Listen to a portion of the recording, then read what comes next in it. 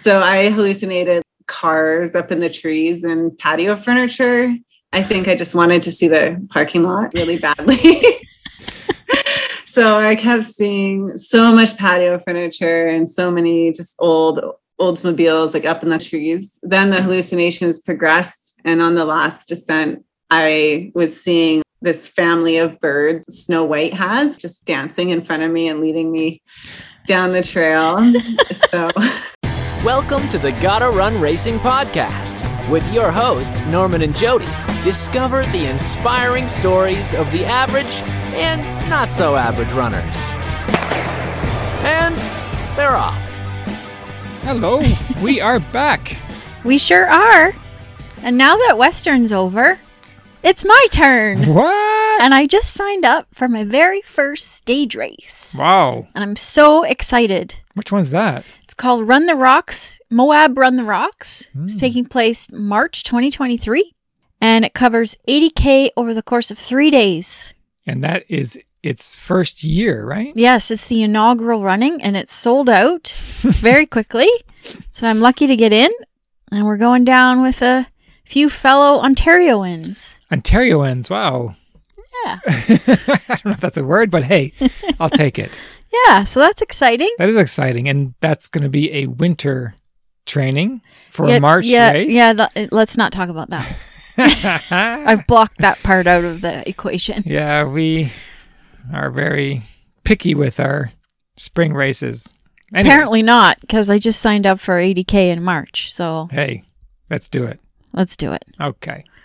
Who have we got today, Norm?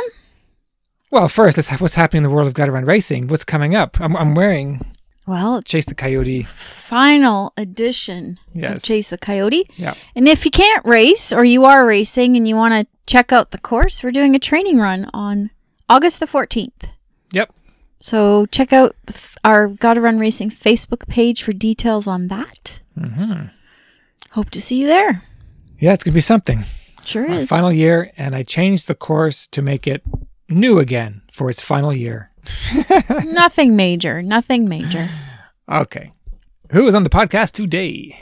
We have Joanna Ford, who's fresh off of Hard Rock. Ugh. Tell me about Hard Rock.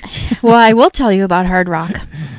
It starts and ends in Silverton, Colorado, crossing 13 major passes over 3,500 meters. Yeah. And each year, the run is in opposite direction of the previous year's run. Yeah, which is interesting. And sorry? I'm just wondering which direction would be better or more strategic. Like, would you rather go this way or that way? Yeah, well, we'll see if Joanna has an opinion on that. Yeah. In order to complete the event, instead of crossing a finish line, runners are required to kiss the Hard Rock, a picture of a ram's head painted on a large block of stone mining debris. I'm sure we've all seen that photo. Yeah. The cutoff time's 48 hours, which tells you a lot. At the end, though, can you just give it a fist pump? Because post-COVID? Yeah. Well, they're still kissing it. It's a big rock. Yeah, you can find a spot. Only 145 runners, so you could be selective. Maybe kiss the back of the ram's head rather than the front. There you go. So, without further ado, here's Joanna. Coming up. Welcome, Joanna Ford, to the podcast. Thank you for having me. I'm excited to be here. And a big congrats on finishing Hard Rock. Wow. Thanks. Yes, it was a big goal. Took a lot of years to get there. And thanks to Leo Fung, who introduced us to you. He was also at Hard Rock finishing. Yes. Leo and I are great friends, and I can't believe he did Western States and Hard Rock. That's amazing. I can't believe that either. I don't know how he couldn't have been recovered in time, but clearly he was recovered enough to finish that beast. He took off from the gun. Both Chris and I, who were also running it, were like, "Oh, look at Leo go!" And he just took off. That's awesome. Well, we're going to talk about Hard Rock and other things, but first, let's go back to the beginning and tell us how you even started running. I've always been interested in running. I read about Terry Fox as a child. So ever since I read about him running marathons across the country, I thought, I want to do that. But I wasn't very disciplined as a kid. I just wanted to do whatever I wanted. So it took I don't know, in my early 20s, I probably started running more consistently and ran my first marathon. And then after a couple of road marathons, I fractured a foot in the Boston Marathon. And then I decided that long distance running wasn't for me and that maybe I should stick to short distances. And I went for a trail run and they lied to me about how long it was. And I think everyone has a story like that about trail running. Yeah. And I realized I could run a long time. I just maybe didn't like running on roads. So that was kind of the catalyst. Once I got introduced to that group and understood that on trails, it's a much softer surface and you can go for a lot longer. Yeah, I just kind of went from there. And now you can see it's 100 milers and whatever else. And it's super fun. Did you say that you fractured your foot during Boston? Was it a stress fracture? Yes, it was a stress fracture. I didn't feel it during the race, but I probably fractured it during the race. After the race, my foot hurt and it wasn't getting better. Yeah. I feel like that's also a story many people have. And so I eventually went to get it checked out and then ended up on crutches for 6 weeks. And yeah, that's the only stress fracture I've had though. So since then, I've kind of figured it out. A lot more trail and also a lot more eating. I eat a lot now. I think that was pretty key. Yeah. Tell us about your first ultra. What was it and how long was it? My first ultra was Rundle's Revenge, which was a 50K in Canmore. And I was doing it as a training run for my first 50-mile run, which was like my big goal. It's called Iron Legs. It's a race in Alberta. I had volunteered at it the year before and was just blown away at the runners that were completing this race. So I was really inspired and said, I want to run Iron Legs. So yeah, I ran Rundle's Revenge 50K, which is a 4-loop kind of easy trail run to get 50K 6 weeks before Iron Legs. Okay. Wow. All right. When did Hard Rock come on your radar? And in 2013, I ran my first 100-miler, which was Pine to Palm. And it was a Hard Rock qualifier. So that's when the lottery process started. I don't remember when I first heard about Hard Rock, but I definitely knew about it when I was running Pine to Palm. And I thought, it like 5 years or so until I got into the race. And here I am 9 years later, but it happened eventually. Yeah. I didn't know Pine to Palm. That's hard to say 5 times. Yeah. Once it's hard to say. But I thought when looking at your profile that Fat Dog would have been your first. Yeah, so Pine to Palm isn't a qualifier anymore, okay. But it was at the time. So again, just to give a scope of the time frame. Yeah. Fat Dog, I'm not sure. I might have run Bighorn. I'm not sure. Maybe Fat Dog or maybe Bighorn was my next one. And then I've run Bighorn a couple times as a qualifier. So yeah. Let's talk about Fat Dog for a moment here, because tough race. Let's take us through Fat Dog. So I ran it the wet dog year. So there was torrential storms and a series of them. There was a huge number of dropouts from people getting hypothermia, and it was really, really terrible weather. And I always joke that when I run races with Leo, that he always brings the terrible weather. So yes, Leo was there. And I was doing really well at that race, but I got some shin pain. There's a series of really long descents, and also it was really muddy.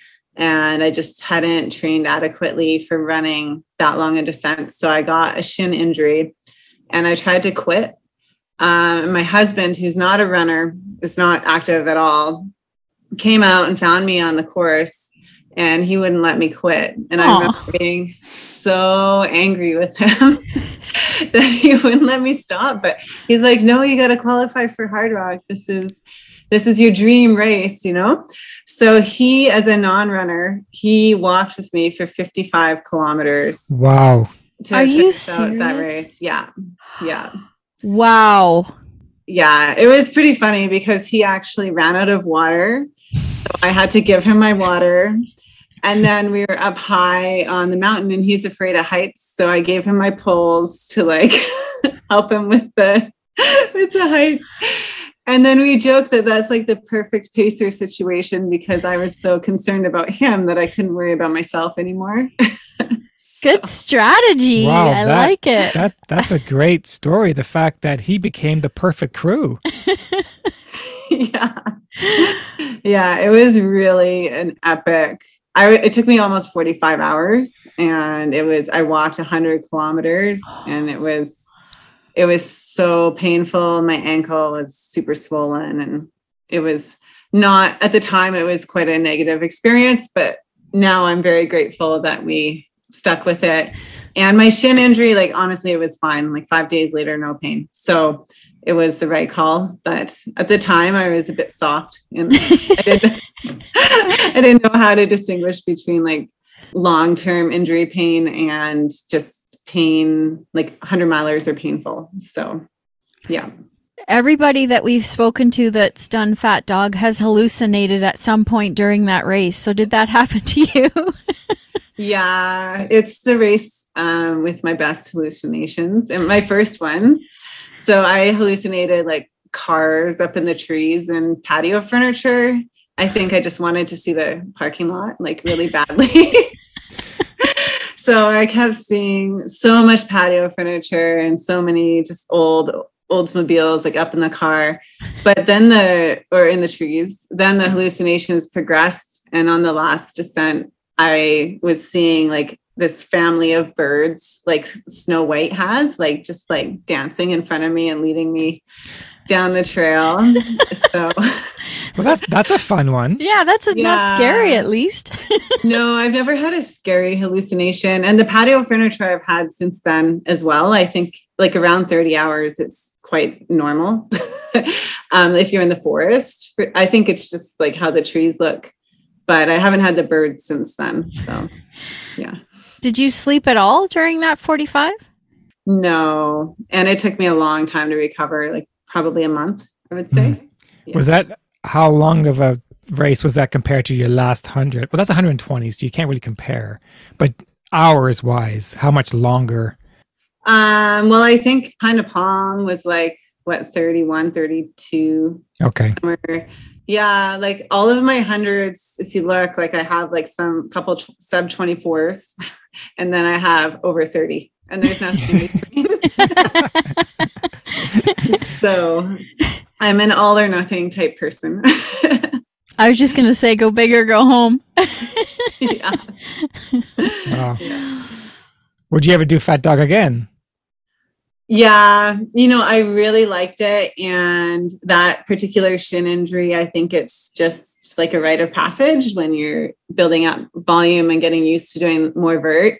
So I don't think it would happen again. And I feel like the course is well suited to me, but the course has changed like 5 times since then.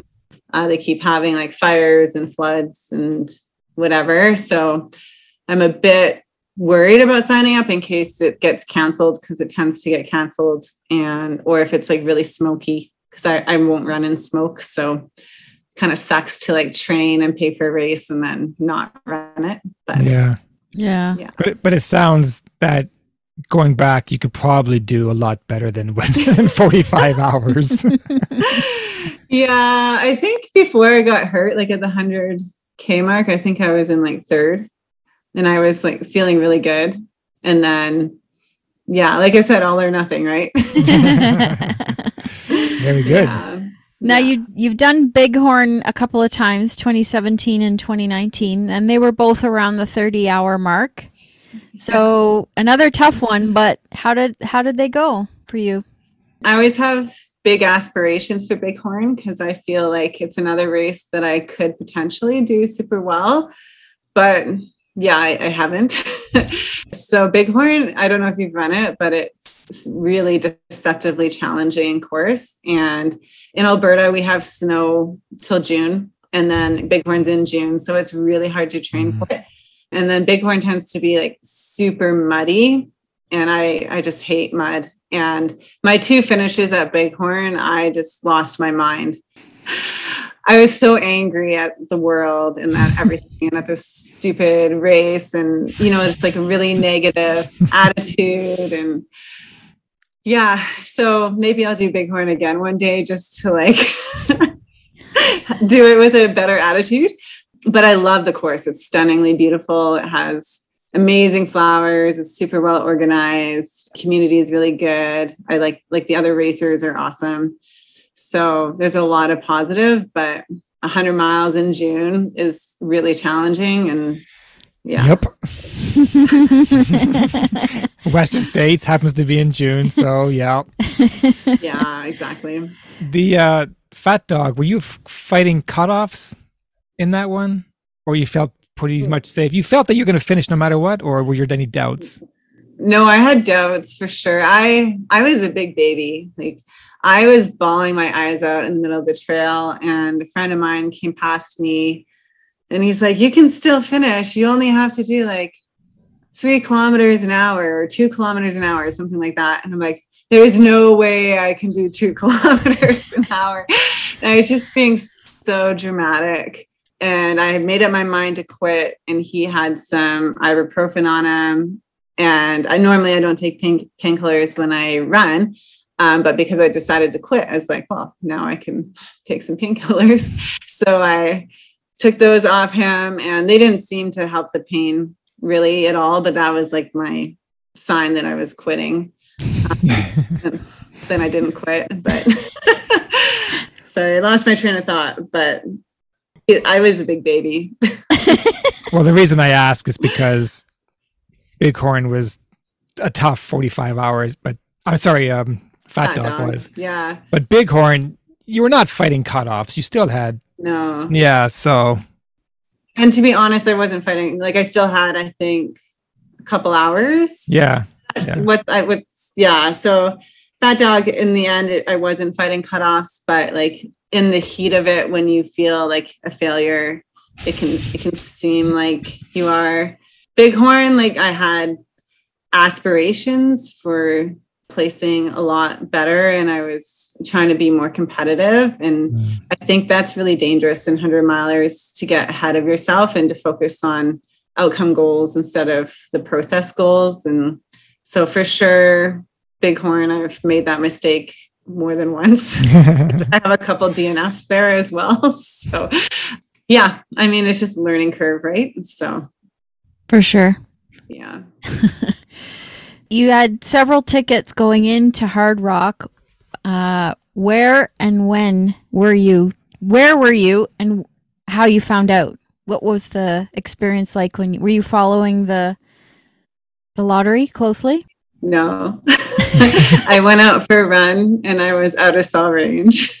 Nice. And so I just did like my own thing. I think I had just got a new dog, adopted a new dog. And so I was out running with her. And then, I came home, and then I'm like, well, I should probably check my phone.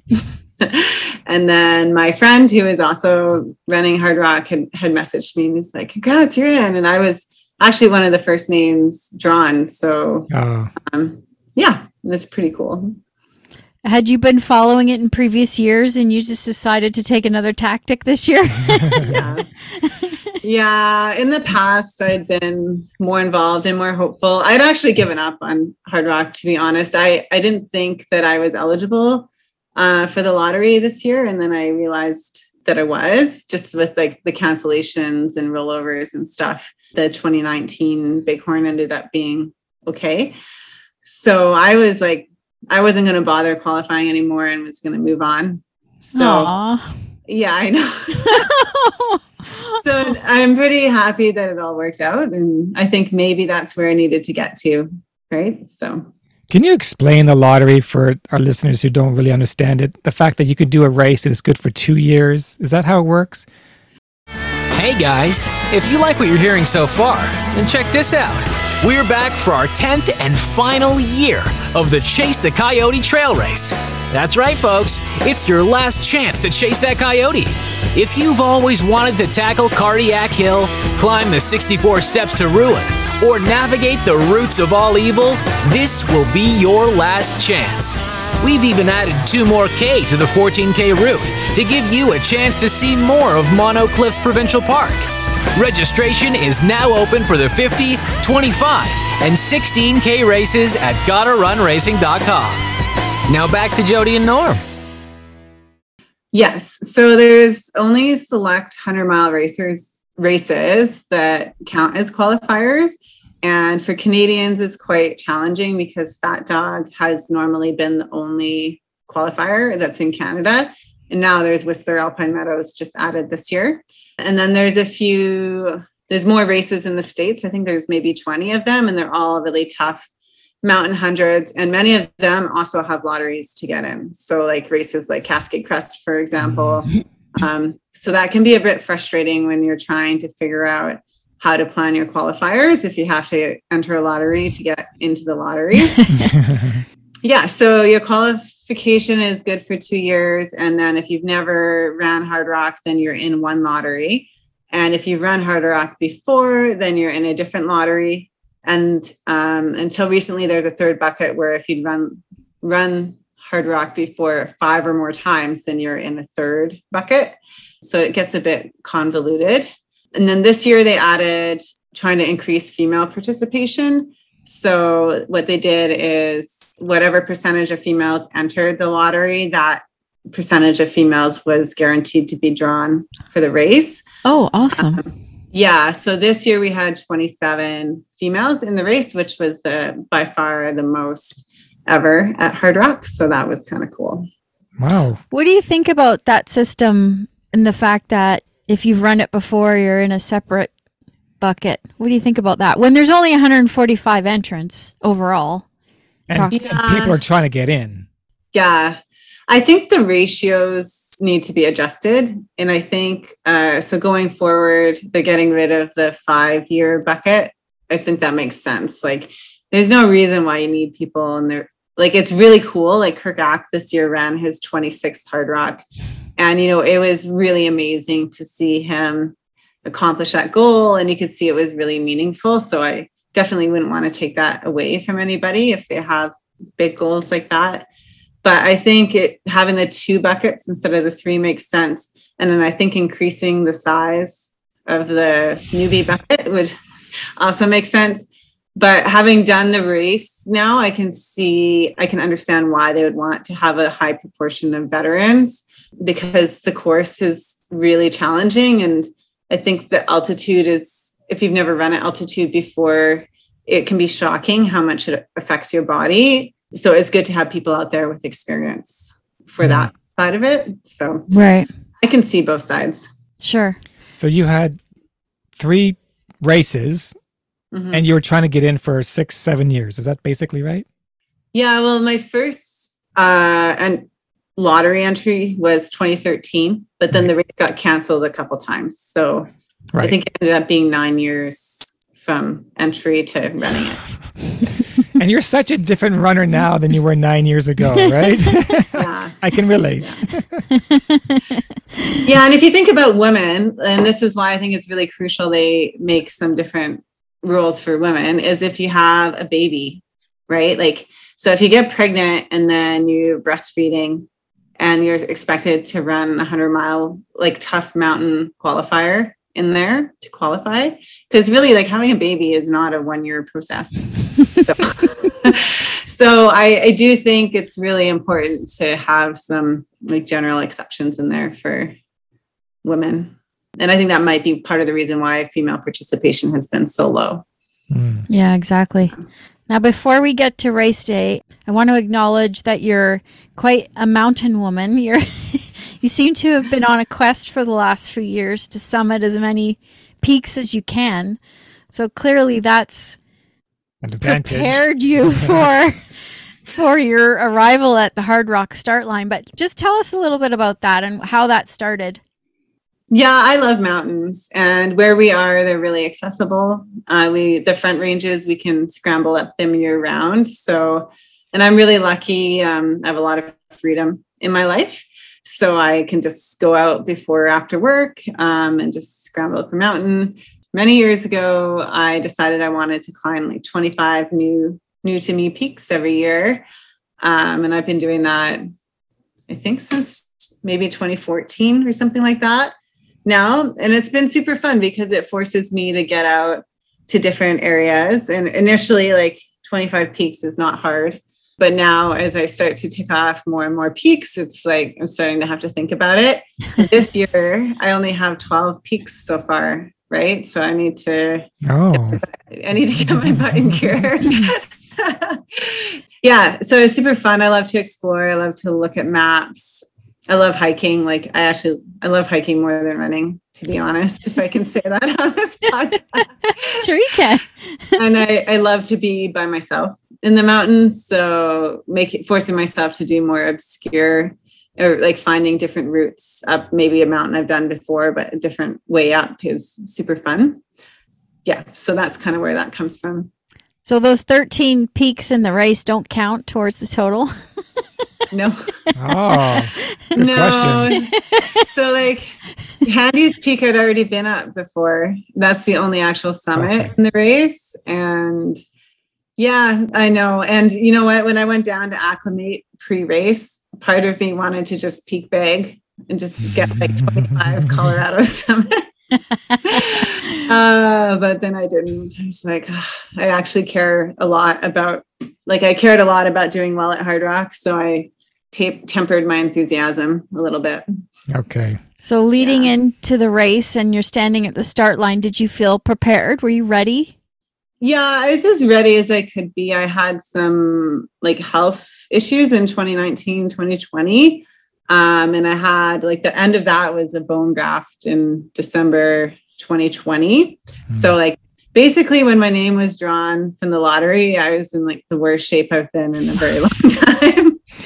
Wow. Yeah. So I feel like I did the best I could in those 6 months, leading up. And I was happy with that. I wasn't like, I'm not in the best shape of my life, but I was, pretty good. So, well, you and I have a lot in common. Yeah. I'll leave it at that. Okay. Let's talk race day. How were you feeling at the start line? All good? Yeah, I was pretty good. And it was clockwise this year. Did you have any preference as to which direction, if you could have chosen? I had no preference because I had no idea. Yeah, okay. I think ignorance is bliss. Yeah, like I couldn't, like talking to people, I guess clockwise is supposed to be slightly easier. If you look at the times, I think there's like not a clear difference between each direction. I think both directions are very hard. Right. Yeah, no preference, but I would like to go back and experience it the other way just to see. It'll probably feel like a totally new race. So that would be kind of cool. Yeah. Yeah, exactly. And it's amazing how changing direction can change your mental game 100%. It's quite unique that way. Yeah. Yeah. So let's talk about the first 10 hours. Okay. Yeah. So the first 10 hours I went off, I tried to be kind of slow, but it's hard to do. So I just ended up settling in with a group of guys and just kind of like shuffle, walked, ran up, like it's a very long gradual climb up the first climb. And then I knew, because I've done one other race at altitude, I knew that I can't digest fat at altitude at all. So I had a pure sugar diet basically planned. And then I was hoping to eat real food at the aid stations, which are like where I saw my crew, which is lower altitude. And then I'd also actually physically stop walking and eat just to lower my heart rate and to take a few breaths rather than trying to run and eat at the same time. So I was sticking to that plan pretty well, and it was really good. And my friend Chris and I were kind of in the same general area, which was fun. And then we came to the first descent, and I love descending. So then I was gone. And that was super fun. And it was just beautiful waterfalls everywhere, like wildflowers everywhere, just stunning and nice. And then we came up to the next climb, and Jamil Khoury passed me at the aid station there. And we had done some of Whistler Alpine Meadows together. So I kind of know a little bit of his pacing. I'm like, man, like I shouldn't be going at the same pace as. So I was happy he passed me. He was trying to keep up with his brother, I think. Yeah. He looked very comfortable. But I think, I don't know, I might have been going a bit quick. It's hard to say. I felt really good though. And then we got headed up Grant Swamp Pass, I think is what it's called. On the way up initially on that climb, I got stung by a bee or something in my leg. So that was uncomfortable, but then you just kind of like move on. And there was a ton of media and people taking pictures and stuff on that section. And I really run 100 milers because I want to be by myself in nature and just enjoy myself. And like it kind of got to me, and that's like probably the only part where I feel like I could have mentally been a bit better, because there's just so many people. And so I was trying to give back to them by smiling and being like, hey, thanks for being here and whatever. But, you know, like internally, I'm like, I just want to be by myself, you know? So yeah, it was really, really beautiful. And I was excited to see Island Lake. But I pushed too hard on that climb, for sure I did. And just because I was trying to get away from people. And then on the other side was a scree slope, which in Alberta, we have scree everywhere. Oh, don't like that. The worst. Okay. Well, for me, it was awesome. Can you slide down? Yeah. So I had a blast. I just took off and there was no one on the other side, except I could see like Leo, like in the distance on the horizon. So I just like took off and it just felt like $1 million and caught up to Leo. And it's funny because afterwards, when I uploaded to Strava, I got the course record on all 3 segments on the descent. Wow. Wow. Like, yeah, I just wanted to like get away. But again, probably a bit too fast. I don't know. So for us flatlanders, what's the key to handling downhills on scree? Oh, I think just not braking. Just let your feet go. Or just close your eyes. Yeah. I think you should just smile and have fun. Just pretend you're skiing, right? Yeah. Oh my gosh, that's incredible. Yeah. Whereabouts is Island Lake? I have the map in front of me. I'm asking only because we have an Island Lake in Orangeville and it looks nothing like this one. So I said to Norm before we started this podcast, we have to go to Island Lake in Colorado. Yeah. Yeah. So it's just before Silverton. Oh, okay. Between Uri and Silverton. Okay. So it's on the section of course when you're going from Silverton to Telluride. Okay. Yeah, it's a really well-maintained trail. So Nice. like there were tons of people hiking it. So I haven't hiked it from wherever people were parking, but it seemed like probably 100 people hike it a day easily. Wow. So, Nice. yeah. Now You should you check it out. mentioned that you like to be alone on course, which Yeah. you know, you train alone. It's only natural. I personally, I think I'm in the lower percentile of women who don't like to talk when they run. So I totally get where you're coming from. But with 100 miles and 150 runners, how much were you alone? Because Norm Yeah. was saying Yeah. at Western, 375 runners. He wasn't alone I that was never much. alone. Never, Yeah. never alone. Well, I think Western has a ton of aid stations, so that Yeah. probably contributes. So once we got past Grant Swamp Pass, there was some significant alone time, Mm. and then it was kind of off and on. I felt like the course kind of went through phases of more remote and then more established trails. Mm. And then you could always tell when it was easily accessible to media because suddenly there'd be a bunch of cameras. So yeah, there was definitely some alone sections, and between Sherman and Maggie Gulch. So like this is towards the end of the course, was very remote. And it reminded me, I did a 1,000-kilometer hike in 2020 up, and it went north of Jasper. And there's a section there that's just like mud bogs, and you feel like you're the only human in the world. And that section reminded me a lot of that hike. So there's definitely some alone sections. When the sun set for the first time, hopefully you're on a mountain to see the sunset, were you? I was headed up Bear Creek. So I was just kind of peeking above tree line when it set so I could see pink on the horizon. But then I was in this canyon where there's like a cliff on our left and like a big drop off on our right. And that's where most of my sunset occurred. So I didn't see, but I saw pictures of the sunset. It looked pretty cool. So running 8 hours during the night, anything interesting happen? I guess you're with your... Just so much vomiting. Oh, nice. Yeah. That's interesting.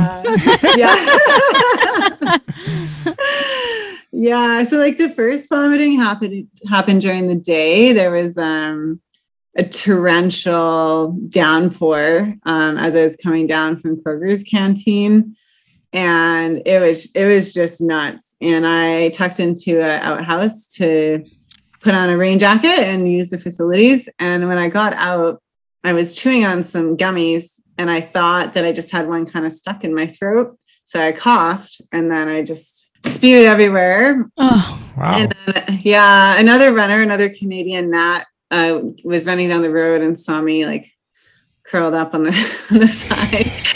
And so he joined me for the rest of the way down into Ouray. And I kind of was hoping that would be the only vomiting of the race, because sometimes you can get away with it, right? Mm-hmm. But yeah, then on the way up Bear Creek, it wasn't full vomiting, it was dry heaving. And so I was just, like curled up, like in so much pain. My stomach was just tied in knots and I couldn't even stand up straight and nothing was coming out. So that was really uncomfortable. Yeah. And then the last of the vomiting was at sunrise. So it was many miles. So it reminded you of your college days. Yeah, pretty much. Yeah. Wow. No wildlife sightings through the night or hearing any crazy sounds or anything? No. Night is boring. Yeah. Yes, yeah. You miss a lot. You miss the scenery at night. You're just 1 foot in front of you. Yeah. It was like pretty cool to see the moon was really bright and it was a clear night. So the stars were out, and going over Handies, it was actually like quite cold up there. And I love mountains at night because you just feel so exposed. So that was pretty cool. Yeah. But the sun rose basically as I got back down into the valley to the next aid station. So yeah, it could have been a bit slower, and then I could have seen sunrise on Handies. So your goal was now to hopefully finish before the sun sets again? Yeah. Like I never had a firm goal because I knew the altitude would just really mess with me. Like it's really entirely different from running a race at like home level, right? Like I live, like our mountains, when I went down there, anything over 7,000 feet was still snow covered. Mm. And then on this race, I think the lowest you get is like 9,000 feet. So it's like, it's not the same, and your body functions very differently.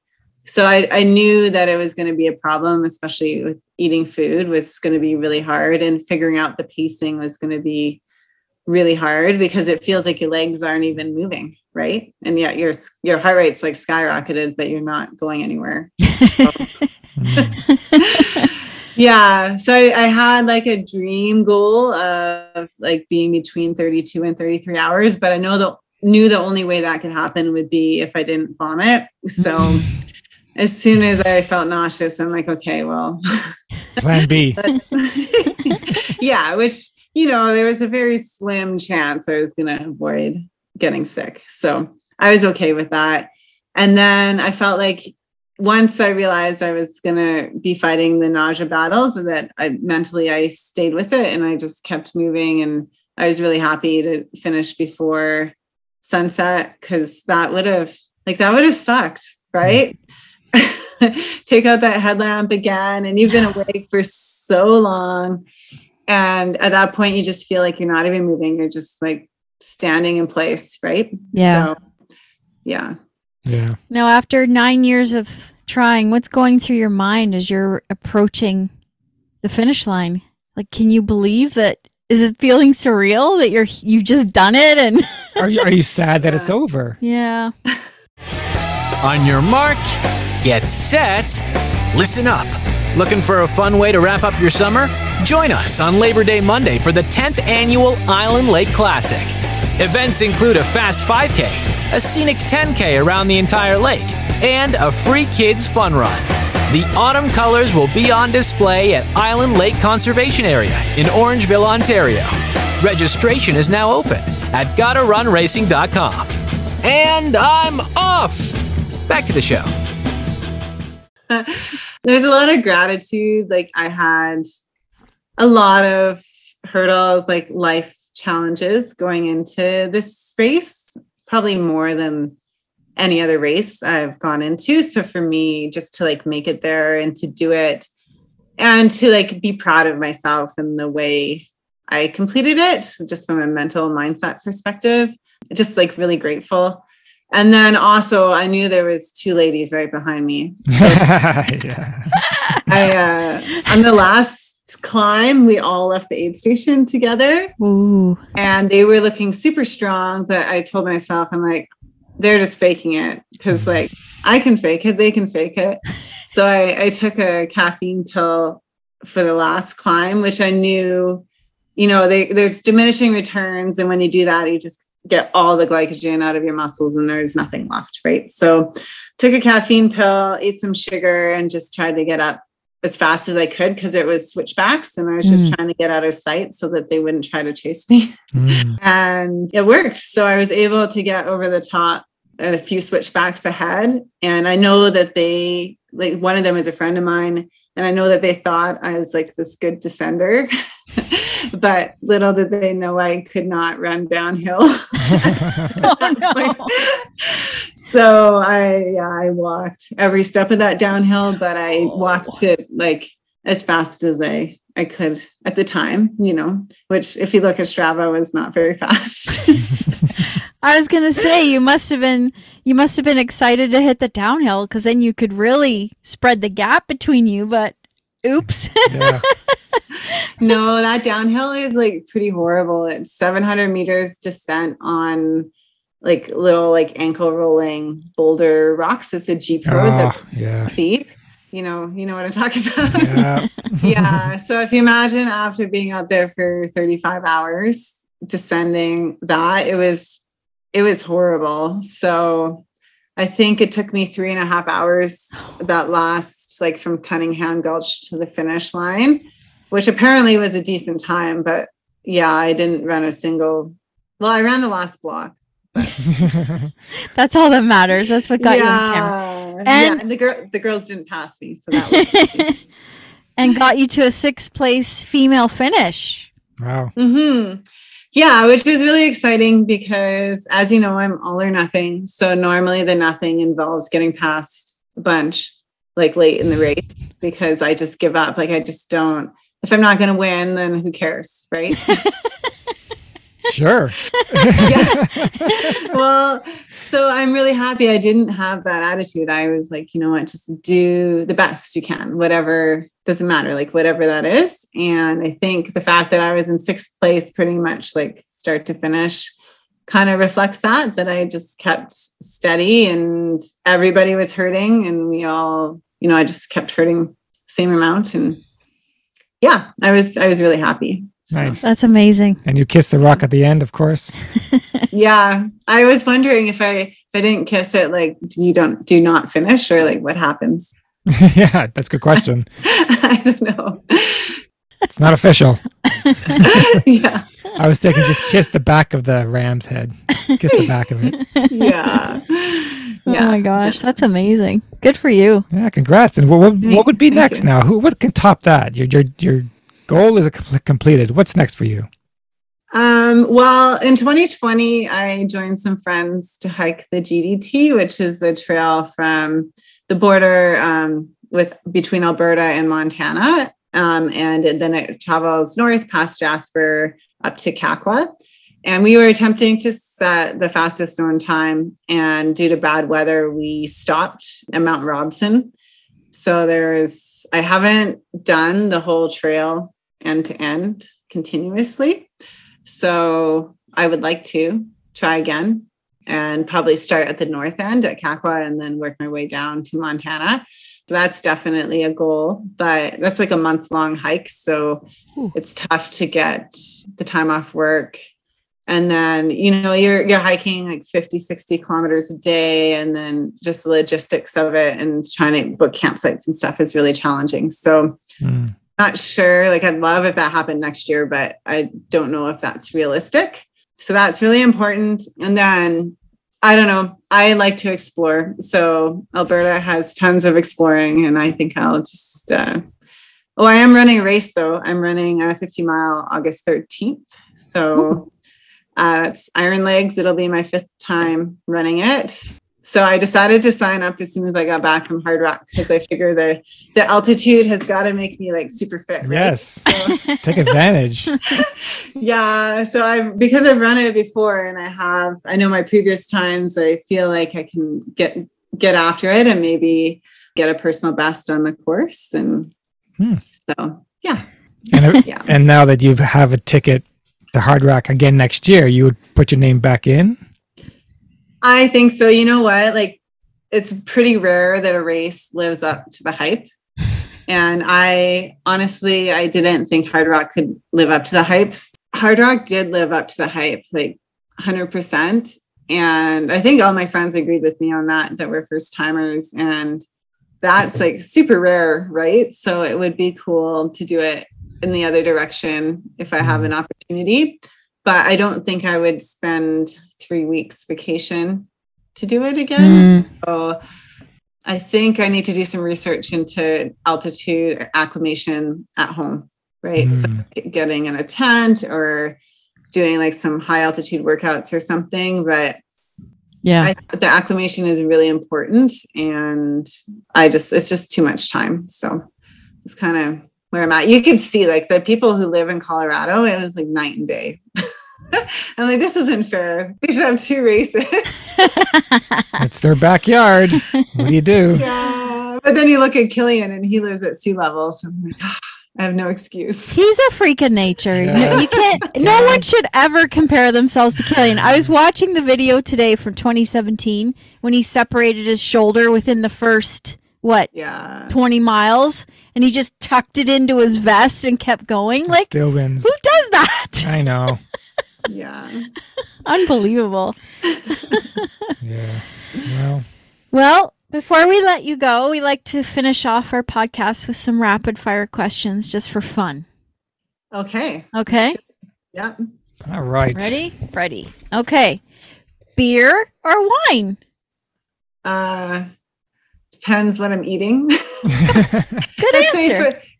Post race, I'll say beer for sure. Sure. Okay. Yeah. Do you have a tattoo? No. Would you get one? The ram?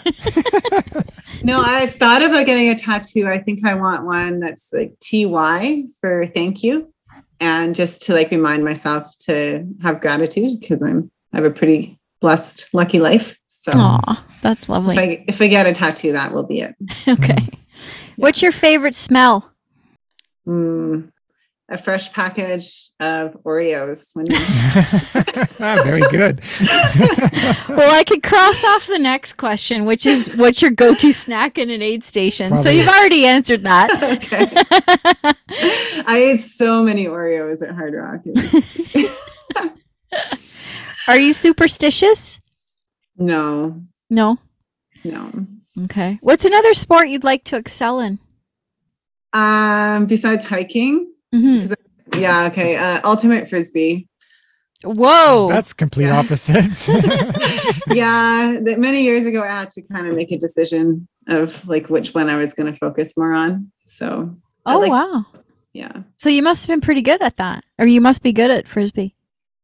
I was decent. I mean, I there's a point when you're like, okay, am I going to be competitive or am I going to play beer league? Right.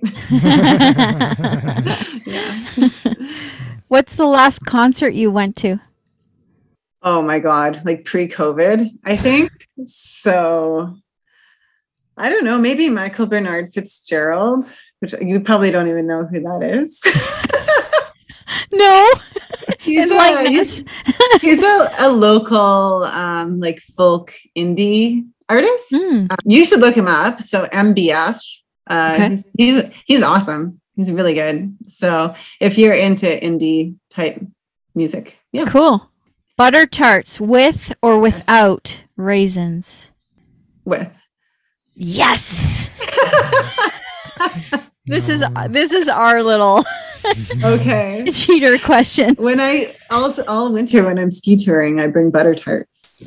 Like my favorite. If you could travel back in time, what period would you go to and why? Oh my God.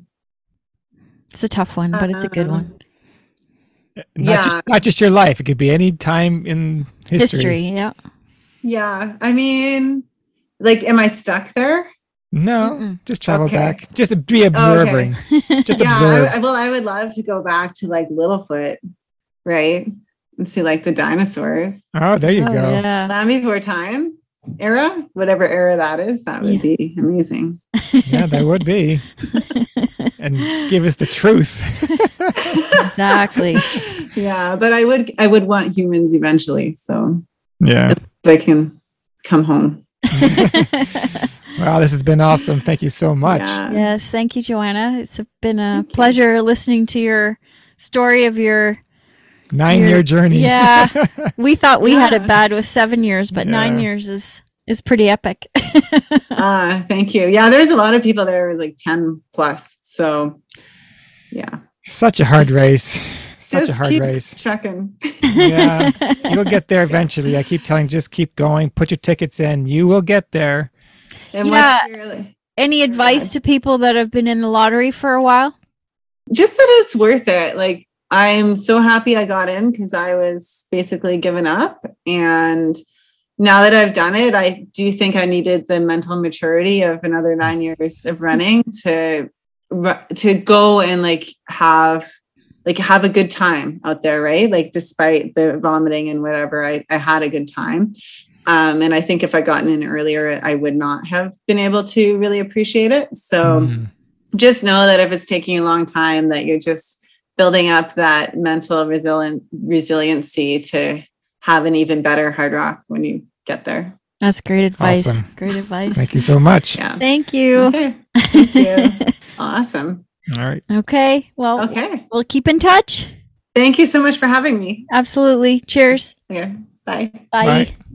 Well, congrats to Joanna for completing Hard Rock. It sounds like an absolute crazy race. And I'm just reading under the logo on the map. Wild and tough. Sure sounds wild and tough to me. Yeah. It took her 9 years. She was going to call it quits, but I keep telling that to people too about Western States or UTMB. Just keep going. I know that people want to do these races when they're in their prime or, to get the best result. Hey, sometimes it's about the experience. It's about the experience once you get to the start line after going through all those lottery qualifications. It's always about the experience, unless you're a pro. Yeah. So just keep going. You'll get there.